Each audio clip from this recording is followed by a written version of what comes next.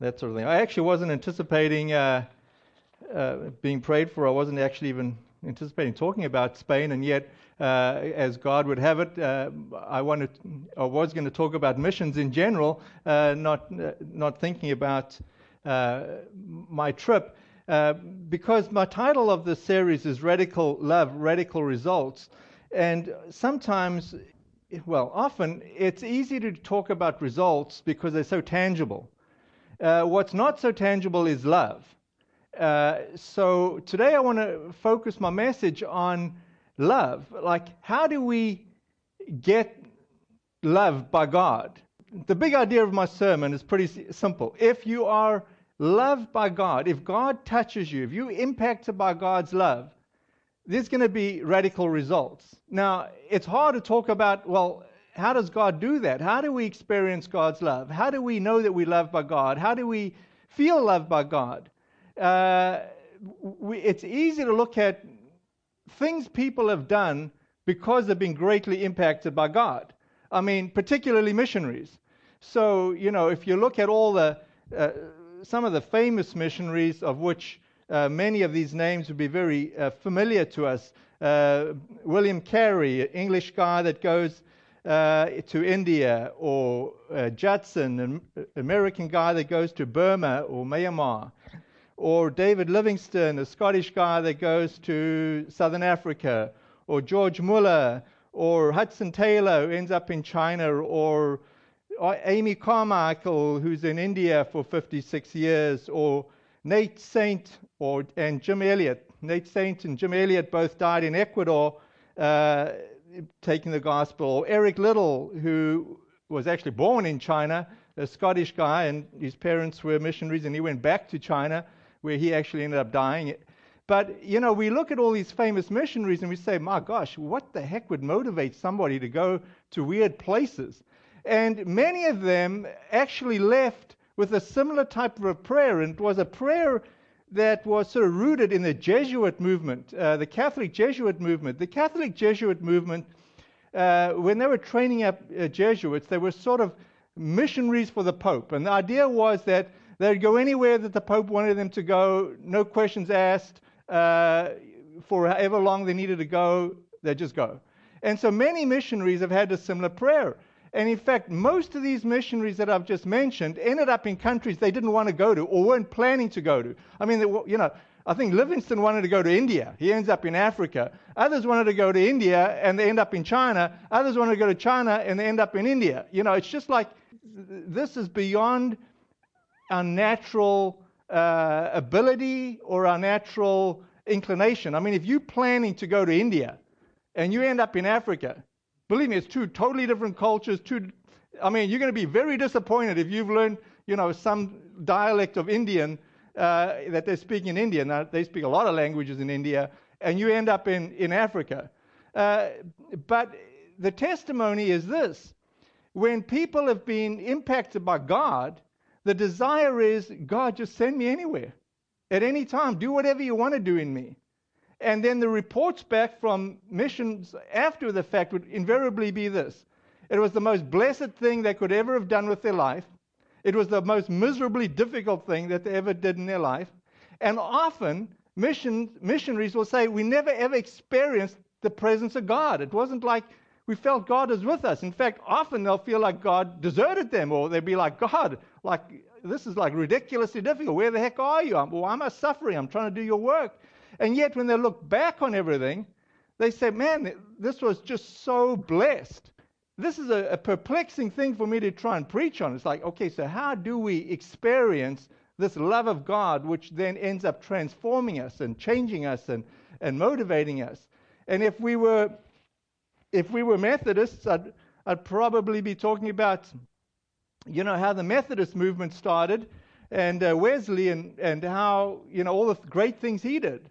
And we can see the results of his ministry. But what was it that Wesley experienced? What was it that totally transformed him, and that he was willing to go to places that nobody else wanted to go to and do things that nobody else wanted to do? It's very mystifying to me. And now as we in the Vineyard movement, I talk about John Wimber because he started the Vineyard movement. There's like 500 and something Vineyard churches in North America, and we're losing track internationally because it's like 2,000 and they're growing. And so it's kind of hard to know exactly where they all are because different parts of the world are just self-governed. So, yeah. Anyway, but the thing that was so interesting for me with John Wimber, and I only had very little time with John Wimber. John Lynch, you spent a lot of time with John Wimber. We went on missions trips with him. So John Lynch would know John Wimber a lot better than I ever would. But the thing that sort of gripped me with John, it wasn't that he was a great Bible teacher, which he was. It wasn't that he was used by God to do a lot of healing, because he was incredibly used by God to do healing. It wasn't that he was used by God to be an unbelievable prophetic, accurate voice again and again. The thing that so captivated me with John, and this is so bizarre because I'm so not musical, was John's ability to connect music and the presence of God. So for a total non-musical dude like me, there was something about John. The image I have in my mind is John at the keyboard worshiping the Lord, and the tears are streaming down his cheeks. And it just so happens that it happens to be a church service, and there's hundreds of people joining in. But you'd never know it, because if you just looked at John, it was just him and Jesus. And there was something hugely contagious about that. And if there was anything that I sort of liked about John, it was his high value for the presence of God. Or should I say it this way, his sensitivity to the Holy Spirit's presence and knowing how to do with what the Holy Spirit is doing. On a very sort of localized note, Thursday night at Life Group, Rocco led us in some worship, and it was one of those experiences in a small little group, and it was just off the charts. And it was off the charts because there was a sense of experiencing the Lord. That's what we experienced. It's not necessarily the song choice was what you want to do, or, I don't know how to describe that. This is the difficult thing about worship. We all got opinions about what's good music. We all got opinions about what songs we should play. Now, believe me, if it was me influencing our worship team, which you really don't want to have happen, it would be really, really loud, and it would be really a lot of drums, and it would be like nobody else would like it unless you really like heavy rock and roll, because it's just sort of what I think I like. But it's not. It's like you can't put a finger on it. You put a finger on it because when you worship, you experience God's presence. Now, if that's singing a hymn, do hymns. If that's singing praise songs, do praise songs. If you're singing songs where they're intimate and they're meditative, then do that. The point is, are you connecting with the Lord? That's the real interesting thing and the real challenge. Trying to describe the love of God, the presence of God, experiencing that presence is a challenge, because we can talk about God, and that's good. We need to talk about God. We need to understand God. But we also need to use our understanding of God to experience God. I would love us to try and experience that in some way or another today. It's more than just believing God exists. That's important. It's experiencing God's love for us personally. The Bible says God is love. If we know God, we're going to know love. And if we know love, we're going to experience love. But I can talk about love, for the whole sermon, and you're not going to experience love. That's the frustration or the mystery of doing what I'm trying to do today. But I am saying that, we want to experience God's love. If I look at our little church, I can tell you some phenomenal stories of people that have done some incredible things because they've experienced God's love personally. One, I've got to keep the person's name unnamed because they did this anonymously. But way back when we were, way back when, this person said, how about we do a Christmas party, and we're going to rent out the Holliston Country Club. And this person said, I want to pay for everything. I want to pay for the country club. I want to pay for a top-class meal, not like a low-budget meal, a high-budget meal. I want to pay for that, and I want people to bring all the friends and guests they want, and I'll pay for that too. And I'm like, okay, this person's not like really wealthy. And then the person said to me, we got married and we didn't really know Jesus. We never really had a big wedding. So instead of spending the money in the wedding, I want to do it for this. And I'm like, wow. And we did. And we had an incredible party. But the thing is, you can see the results of someone's being touched by the Lord and the way God has loved them. And on the other hand, there's people in this church which, again, are not millionaires, and they've just given huge amounts of money to this church, like way more than 10% than the Lord is asking for. And they've done it like anonymously. They haven't said, Rob, I need you to spend the money this way, and I'm going to control every direction that just make sure. No control, just like ridiculous amount of money. And you say, wow, how does somebody do that? I mean, they've got plenty of needs on their own. Just ridiculous generosity. Because they've been touched by the love of God in such a way that it's their personal sacrifice to God. It's got actually nothing to do with, the church and how we do it. Their whole delight is just, Lord, I'm doing this, to you. And there are many, many, many of you in this church which do all sorts of acts of kindness. You take time, you invest in other people in this church, you are very busy people, and yet you'll take your time to do, ridiculously kind acts of service.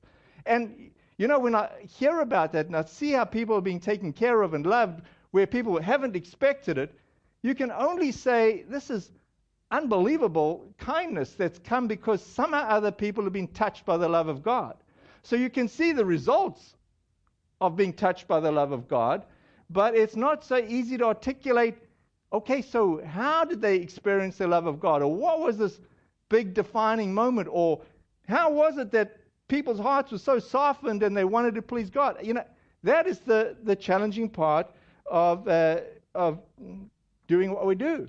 I mean, I was blown away in terms of service. I was at a meeting at the hospital in Milford, and a bunch of churches serve at the hospital, and we are like the smallest, most irrelevant church at the hospital. We're not Catholic. We're not even in Milford. And I'm sitting with all the clergy there, and, obviously most of them are Catholic. And the president of the hospital is giving us an hour of his time to thank us as clergy, which is pretty amazing right there. And then Rosemary Cooley's name comes up. Yeah, Rosemary from our church. She becomes the hero in this meeting. And I'm like, how'd that happen? And I'm like, we've got all these like paid clergy and whatever not. And Rosemary comes up. She's like the good example of somebody that's doing a great amount of prayer in the hospital and covering all the bases and loving on. And from the hospital standpoint, they say, we just really like Rosemary. We like her attitude. We like the way she does things. She's not pushy. She recognizes different people's different faith. If ever you go to Milford Hospital admissions, one of the questions there is what church you belong to. You want to fill that out because Rosemary will get that information and come and find you. So, yeah, there's just a lot of great people. But my question, I guess, would be this way. How would you describe your hunger or thirst for God currently? Where are you at? I mean, we all go through phases in our lives where we feel close to God or feel far away from God, or we're seeking God, or we're trying to experience God, or we used to experience God. But Psalm 42:1 describes it this way. As the deer longs for streams of water, so I long for you, O God. Is that where you're at today? And I would have to guess probably not. But my charge as a pastor is, how do I get you to that place? And how do I instill in you a hunger for God? Very challenging, because I can talk about God, I can talk about the things God has done, I can try and inspire you, but ultimately I'm trying to get you to have a hunger for God that only you can have. And because we're all different, what's going to create a hunger for me is not going to create a hunger for you. Listen to the way Jesus prays to God the Father just before he's crucified. This is John 17:25 and 26. Jesus says it like this. "O righteous Father, the world doesn't know you, but I do." This is Jesus speaking. "And these disciples know you sent me. Okay, they know they sent him. I have revealed you to them. That says a lot. Unless God is revealed to us, we can't figure him out. I have revealed you to them. I will continue to do so. Then your love for me will be in them, and I will be in them. I mean, this is a verse which you kind of have to read over and over and over and slowly again, because we're basically saying God's love will be in us, in Jesus, in the Holy Spirit in us. And that's what we're desiring. Psalm 80, verse 3, in the NIV is pretty interesting. But in the NLT, it says it this way. It says, turn us again to yourselves, O God. Turn us again to yourselves, O God. It's like back to front.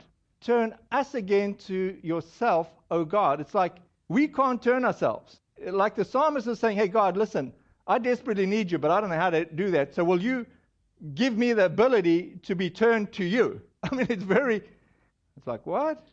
And if you read it in the NIV or the ESB, you'll get it this way. Restore me. Restore us, O God.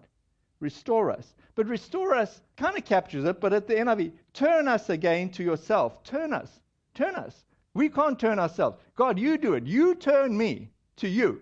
It's a very interesting phrase, but it's a great prayer because there's an acknowledgement that we can't do it and we need God to turn us, or to say differently, to open our hearts, or to put a desire in us like a deer pants for water. But we're asking God to do that. God, you do it in us. It's like, God, make us alive. And indeed, that is what we're asking to do. You know, another example about talking about radical love and radical results, we can look at the Old Testament and see all the works that Moses did. I mean, just go on and on and on, and pages and pages and pages. But there's a short little verse about Moses entering the presence of God, and his face so radiates that he comes out, he's different. Now, that little encounter like transforms Moses. And then he does a whole lot of incredible things. But we can focus on all the incredible things Moses did, but can we also have a Moses-type experience? Can we desire that we encounter God's presence, and that in encountering God's presence, God transforms us? This is the heart of what I think God desires for us.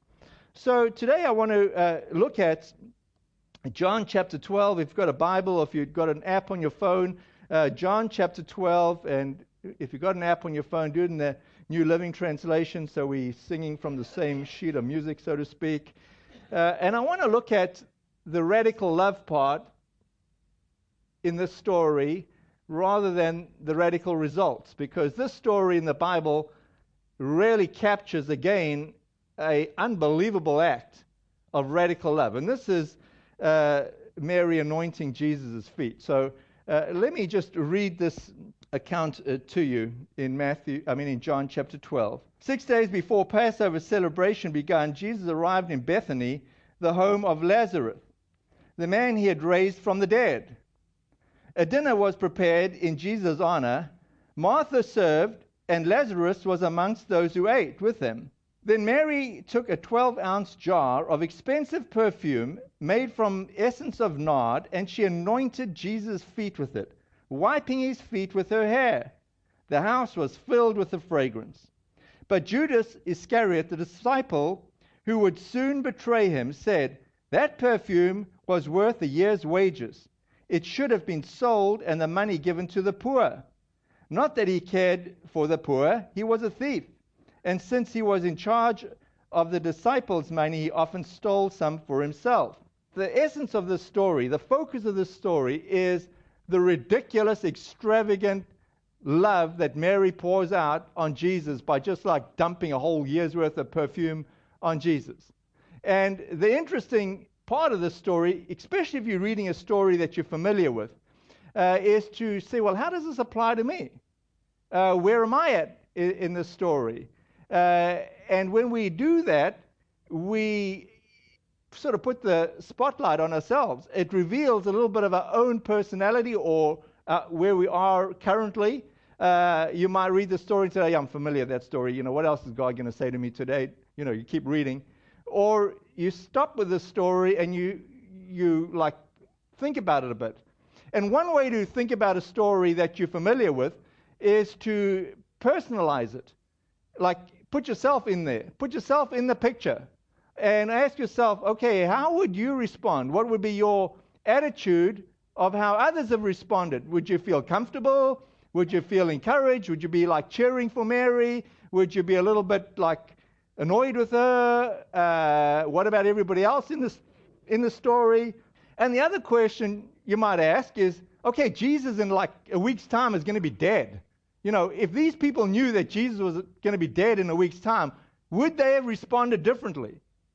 Or if you knew you were going to be dead in a week's time, would you respond differently to the way you're living right now? Those are the sort of questions that we should be asking and stirring up within us as we read a story like this. But if we look at each of these characters, if you've got a bulletin insert, you might want to just follow along with me and think about how you may or may not respond in each of these characters. I think each of them does something which is pretty good and something which is not so good. But think about Lazarus, firstly. Lazarus was raised from the dead by Jesus. So from a good standpoint, at least Lazarus was there. He was present. It's like you just showed up to church today. You just like physically here. Good. You're here. That's really great. But you would think, I would think, that if Jesus had raised Lazarus from the dead, that there'd maybe just be like one word somewhere, one sentence that Lazarus said in the whole Bible. There's just like silence. Nothing. You don't even like have Lazarus say, thank you, Jesus, or go God, or I'm alive, or just, and I think it's so often the case for many of us. We come to church and like, how's God going? What's God doing in your life? Can't think of a thing. Lazarus, like, raised from the dead. I can't think of a thing to say. It's just, I don't know, maybe it's just shortened words. I don't know. But look, he was there. He experienced, he witnessed an awesome opportunity. But yeah, say something, Lazarus. Say something good for the Lord. I don't know. Maybe that's where you are in the picture. It's like, I don't know how to articulate anything. I just want to watch what God is doing. And wow, I don't know. It's good. At least be there. Watch what God's doing. That's a good thing. Let me jump to Judas. What's the good thing that Judas does? Well, I've got to put this in inverted commas. Judas cares for the poor. And it is kind of interesting because, when Judas betrays Jesus and Jesus identifies him at the Last Supper, he goes out to do his thing, and all the disciples assume he's going to take care of the poor. So somehow or other, Judas had this reputation of being interested in the poor, whether it was for real or not. Clearly, it seems like he wasn't really interested in the poor, but he was really interested in money. I don't give Judas like any good points. I don't think Judas is anything good. Bad points, pretty obvious. Entitlement mindset. I need some of the money for myself. But there's a little bit of Judas in all of us. I hate to point this out, but we all have an entitlement mindset of some degree or to some extent where we feel we just deserve.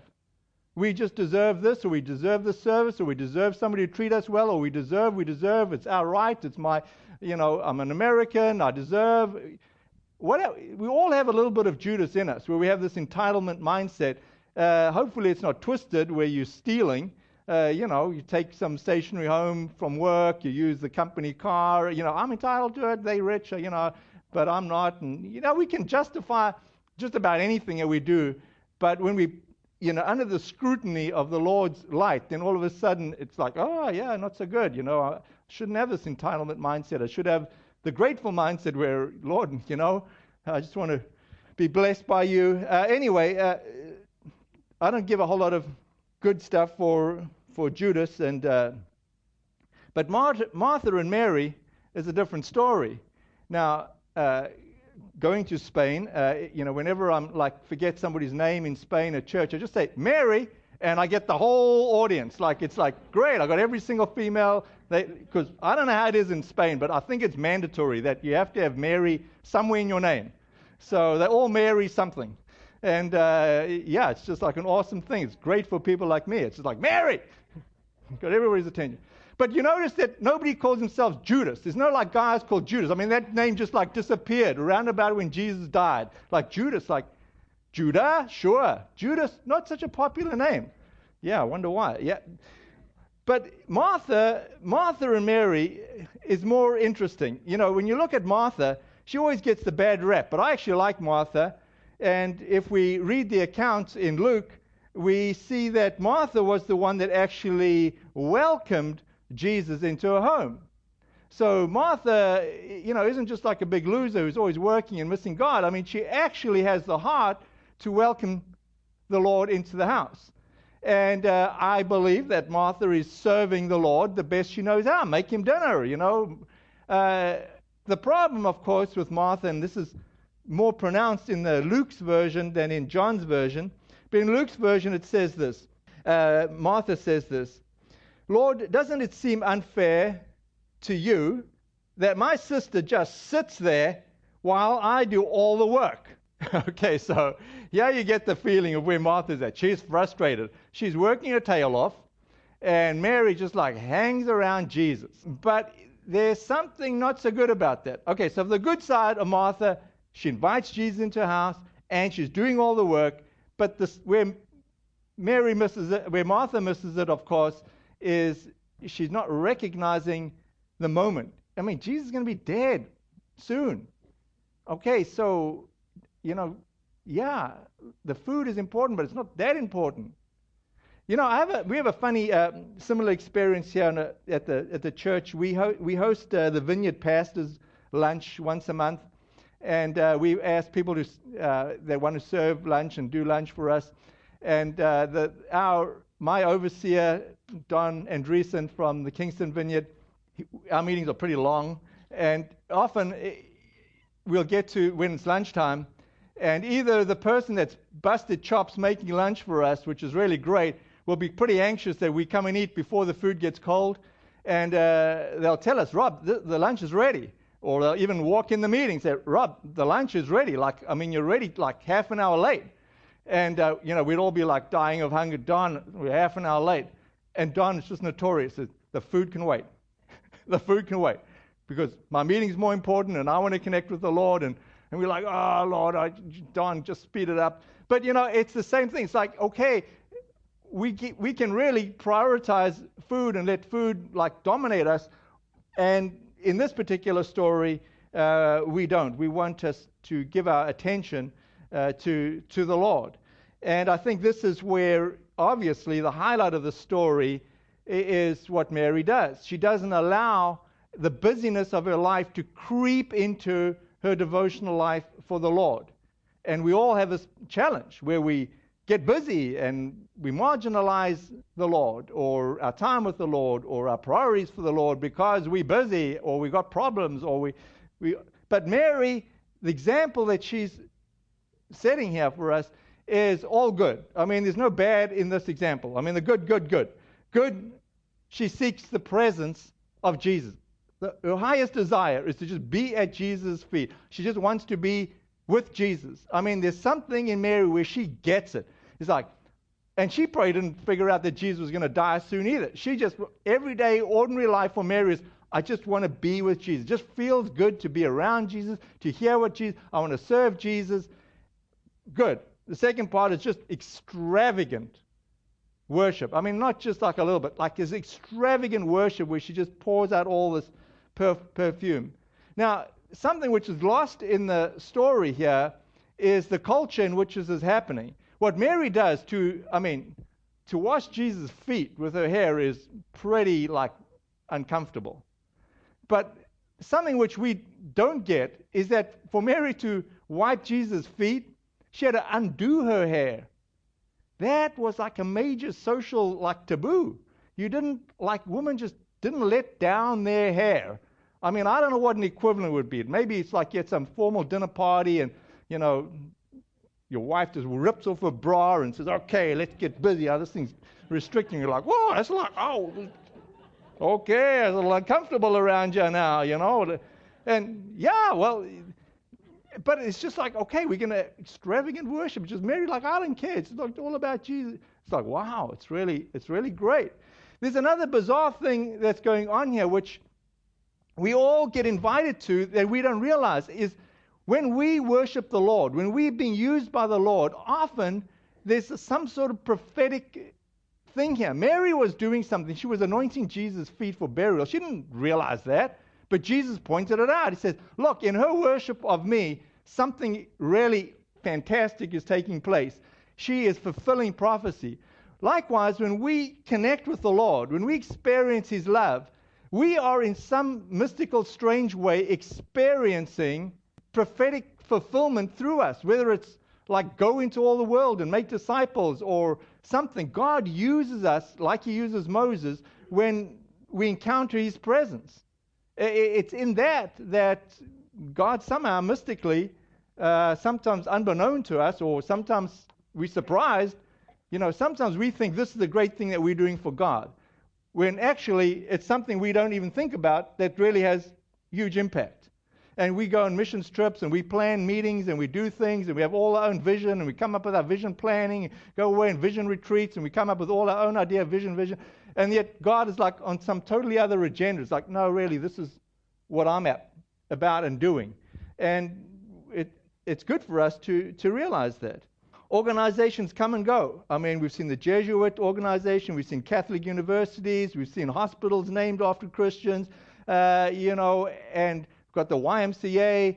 I mean, like what's left of the YMC, Christian Association, Young Men's Christian, like nothing. No, YMCA, great, good. Beth Israel, okay, Jewish organized, great, Beth Israel, But where's the original roots, or Harvard, or Yale, or Princeton, all these seminaries that were started for ministers? Like, where's the Christian part? Well, it's come and gone, for the most part. So what I am saying is this: we can get so carried on with the work, and the YMCA, great, I'm all for it, great, YMCA is great. But where's the God part? That part got lost somehow. And yeah, I think it's something important where we stay with the original motivation that started all these great institutions, with this incredible love for God. Let me just conclude this way with Revelation 2:1. It says this: write this letter to the angel of the church in Ephesus. There is this message from the one who holds the 7 stars in his right hand, the one who walks among the 7 gold lampstands. And now that's pretty mystical language. And then verse 2, it's not at all mystical. It's pretty straightforward. It says, I know the things that you've done, that you do. Now in these 7 letters, you see the good and the bad. And so the Lord Jesus is saying to this church, He says, listen, you've done a bunch of awesome things. You've done a lot of good things. And I just want to thank you for doing your good things. And this is the good things I've done. He said, I've seen your hard work and your patient endurance. I mean, that would be kind of nice if you felt God say that to you. Look, I've seen your hard work. I've seen that you've patiently endured. I know you don't tolerate evil people. Good. You have examined the claims of those who say they are apostles but are not. Good. You have discovered they are liars. You have patiently suffered for me without quitting. You're not a quitter. You've been suffering. You've been persecuted. Great. I mean, and you think, what could be better than this church? I mean, it's just like unbelievable. Hardworking. They're faithful. They make sure the doctrine's straight. They don't quit. They get persecuted. They just keep on going. But then it's like a dagger that goes into their heart. It says in verse 4, but I have this complaint against you. You don't love me or each other as you did at first. And the Lord says, look how far you've fallen. Now, the challenge for us is this. We can get so task-focused that we miss the love of God. And God is saying, you've fallen a long, long way. If you're missing me, if you're missing the love of God, you're missing everything. Jesus is essentially saying, I don't really care about your works. If you've lost your heart for me, your works become like trivial. If you've got incredible heart for me, believe me, the works are just going to flow out accidentally. You won't even be able to control them. But God is saying to all of us that our primary focus is to focus on Him. Now, it's so hard to articulate. How do we do that? We can stir this up. We can say, yeah, I want to be like a deer that pants for water. But the question is, are you like a deer that pants for water? I don't know. I can only ask that question. Here's two things which, we've done and I've done that sort of shake things up a little bit. I don't know how you do your personal devotional time, but the classic way is you'd pray and then you read the Bible. I've found that switching the order is helpful. I like to read the Bible first and then pray. And I'll tell you why. Firstly, it just switches it up and it makes it fresh. But more importantly for me is I find that then I'm praying what I've just read. And when I'm praying what I've just read, there's something awesome because now I'm focused on what the Word of God I've just read says. Whereas if I pray first, believe me, my prayer like yours is going to be, God, help me in this. I need this. I'm suffering here. I need more money here. And this really is hurting. And God, help. Okay, now let's read the Word of God. And it's like a huge disconnect. Whereas when I read the Word of God first, it's like, oh my gosh, okay, right, great, okay. And then maybe you'll tag on a request. Similarly, as you know, we switched up the service order here where I preach first and then we worship second. Well, there's been a side benefit to this. One of it is, like many of you just coming late for worship when we had it first, and I can't even point a finger at you because I used to do the same before I was in ministry. It was pretty painful. My wife really loves worship, and as I told you, I'm musically literate. So, going to church was like, okay, when's the sermon starting? And we'd pretty much show up 10 minutes after if we were early, and I hate to admit that. But when God finally got hold of me and finally stirred me, then all of a sudden I did enjoy worship. It was mystical, it was weird, but I did like it. But this is what I found is we switched the order around.